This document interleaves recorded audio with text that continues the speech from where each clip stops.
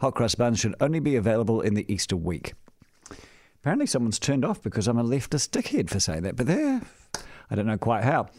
My thinking about all of this is that the reason for the season is Easter, the end of Lent, and then you eat these buns to say, right, we're back into the food again. And the cross on it signifies that this period of time is, of course, because of a religion that decided this was part of our traditions. I find it pretty amazing that hot crust buns are suddenly available with the cross on them from January.